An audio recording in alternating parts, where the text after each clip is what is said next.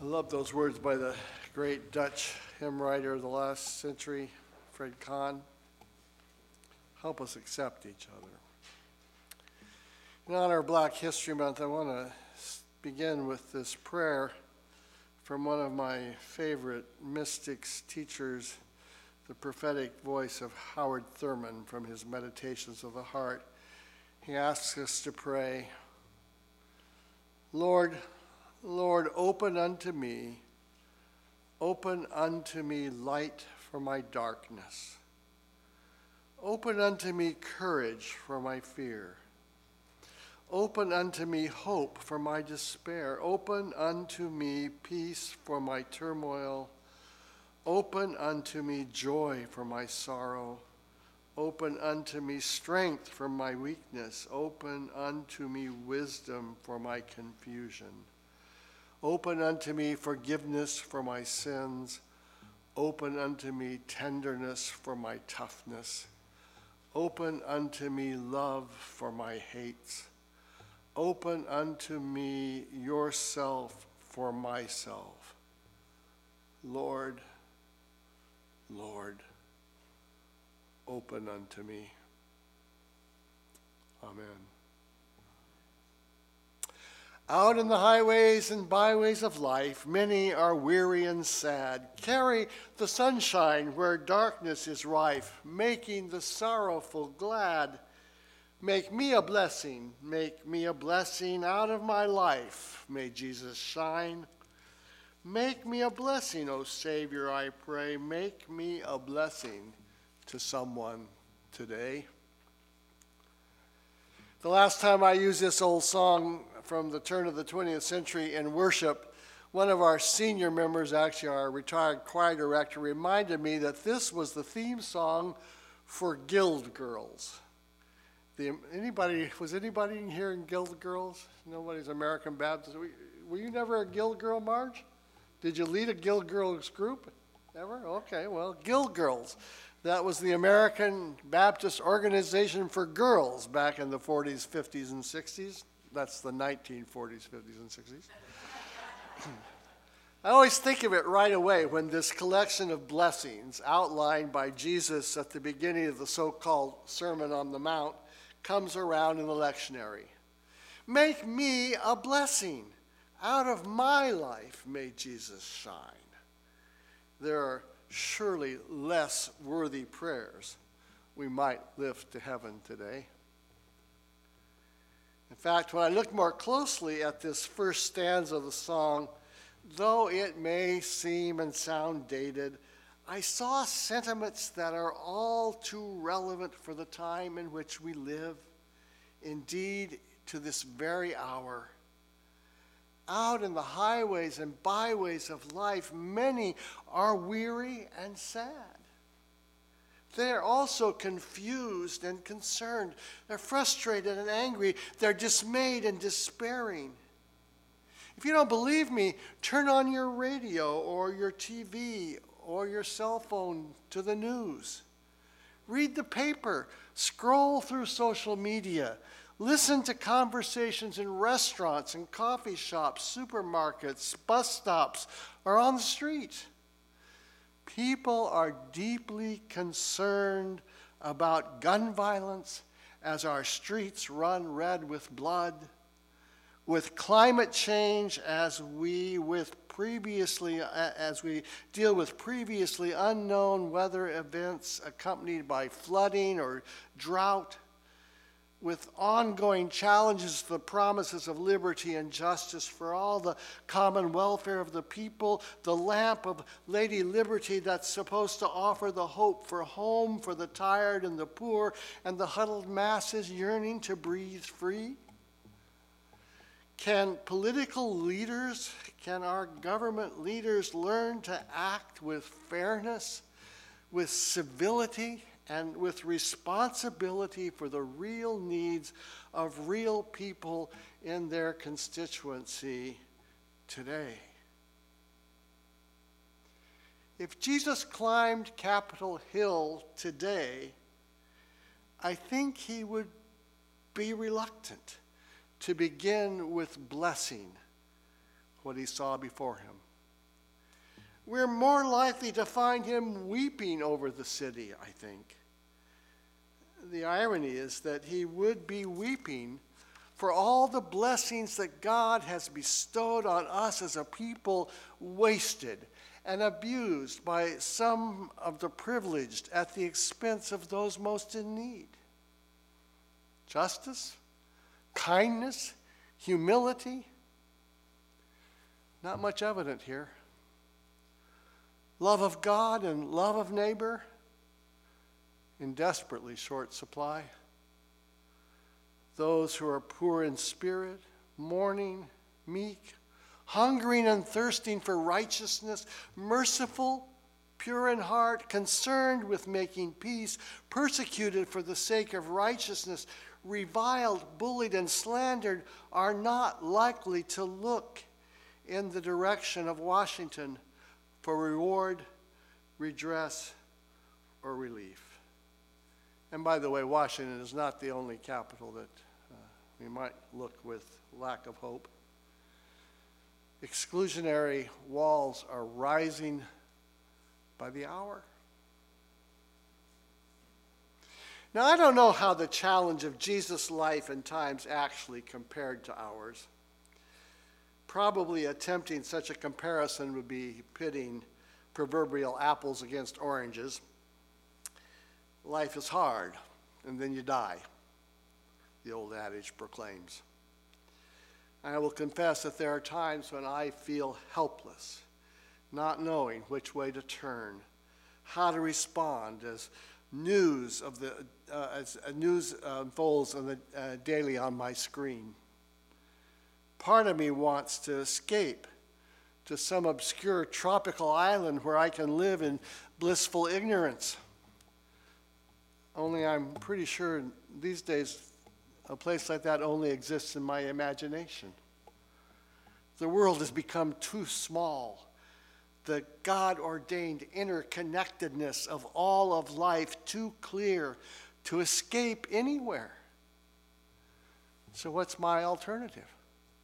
What's our alternative? Make me a blessing. Out of my life may Jesus shine. Does that sound silly? A little too Pollyanna? I don't know. In the fourth lectionary reading for today from his letter to the church at Corinth, Paul asks, where is the one who is wise? Where is the scribe, that is the lawyer, the just lawyer? Where is the debater of this age? Has not God made foolish the wisdom of the world? For God's foolishness is wiser than human wisdom, and God's weakness is stronger than human strength. God chose what is foolish in the world to shame the wise. God chose what is weak in the world to shame the strong. God chose what is low and despised in the world, things that are not, to reduce to nothing things that are, so no one may boast in the presence of God. Well, do you want to amen that this morning? That's a real question, isn't it? Here's the point. Jesus comes on the scene with a vision of God's beloved community, of vision. And you folks are in a place where you are trying to live into a vision of what it would mean for Fairview to be God's beloved community. Jesus comes with a vision of a beloved community that is not like anything we have ever known.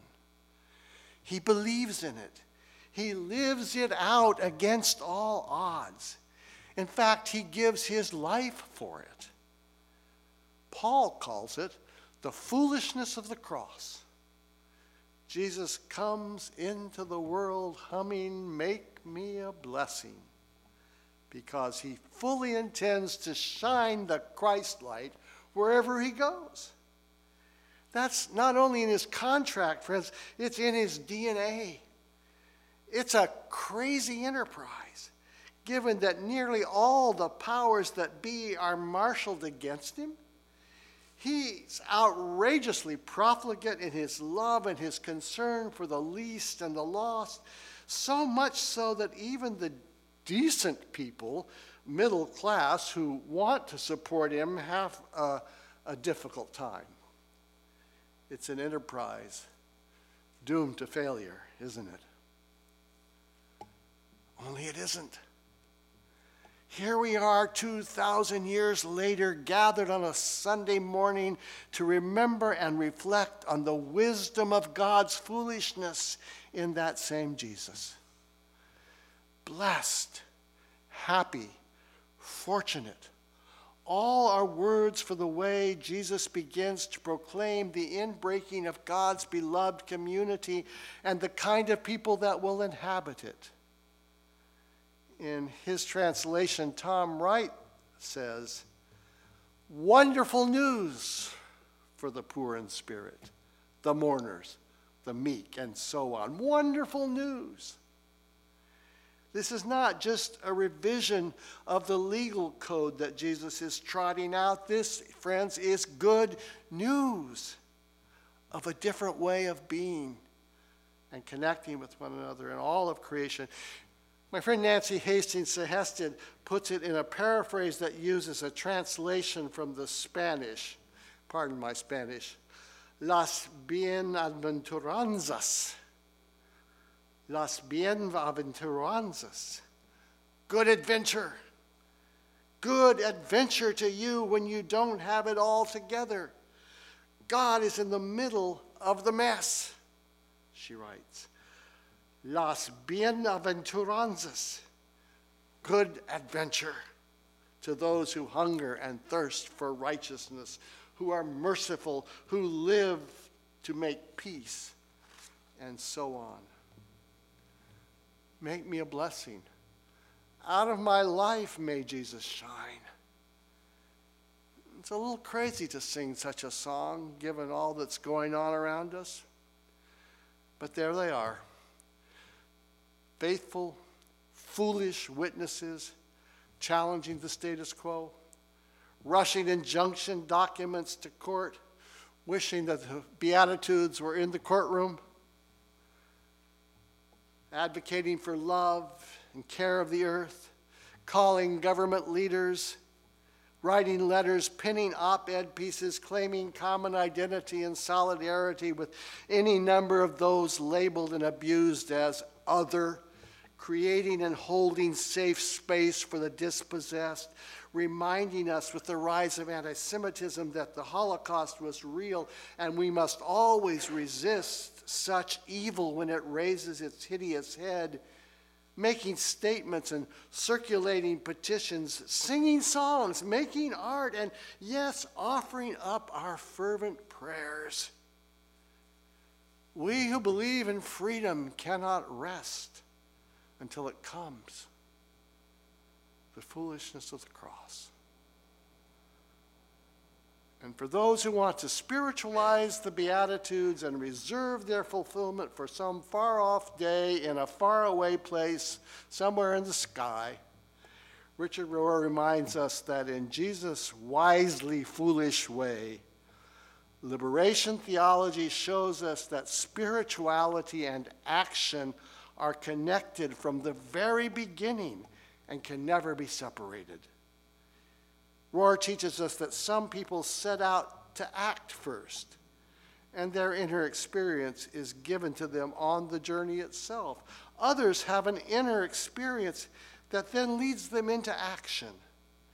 It does not matter on which side you begin, he says, but eventually action and spirituality must meet and feed one another. When prayer is authentic, it will always lead to actions of mercy. When actions of mercy are attempted at any depth, they will always drive you to prayer.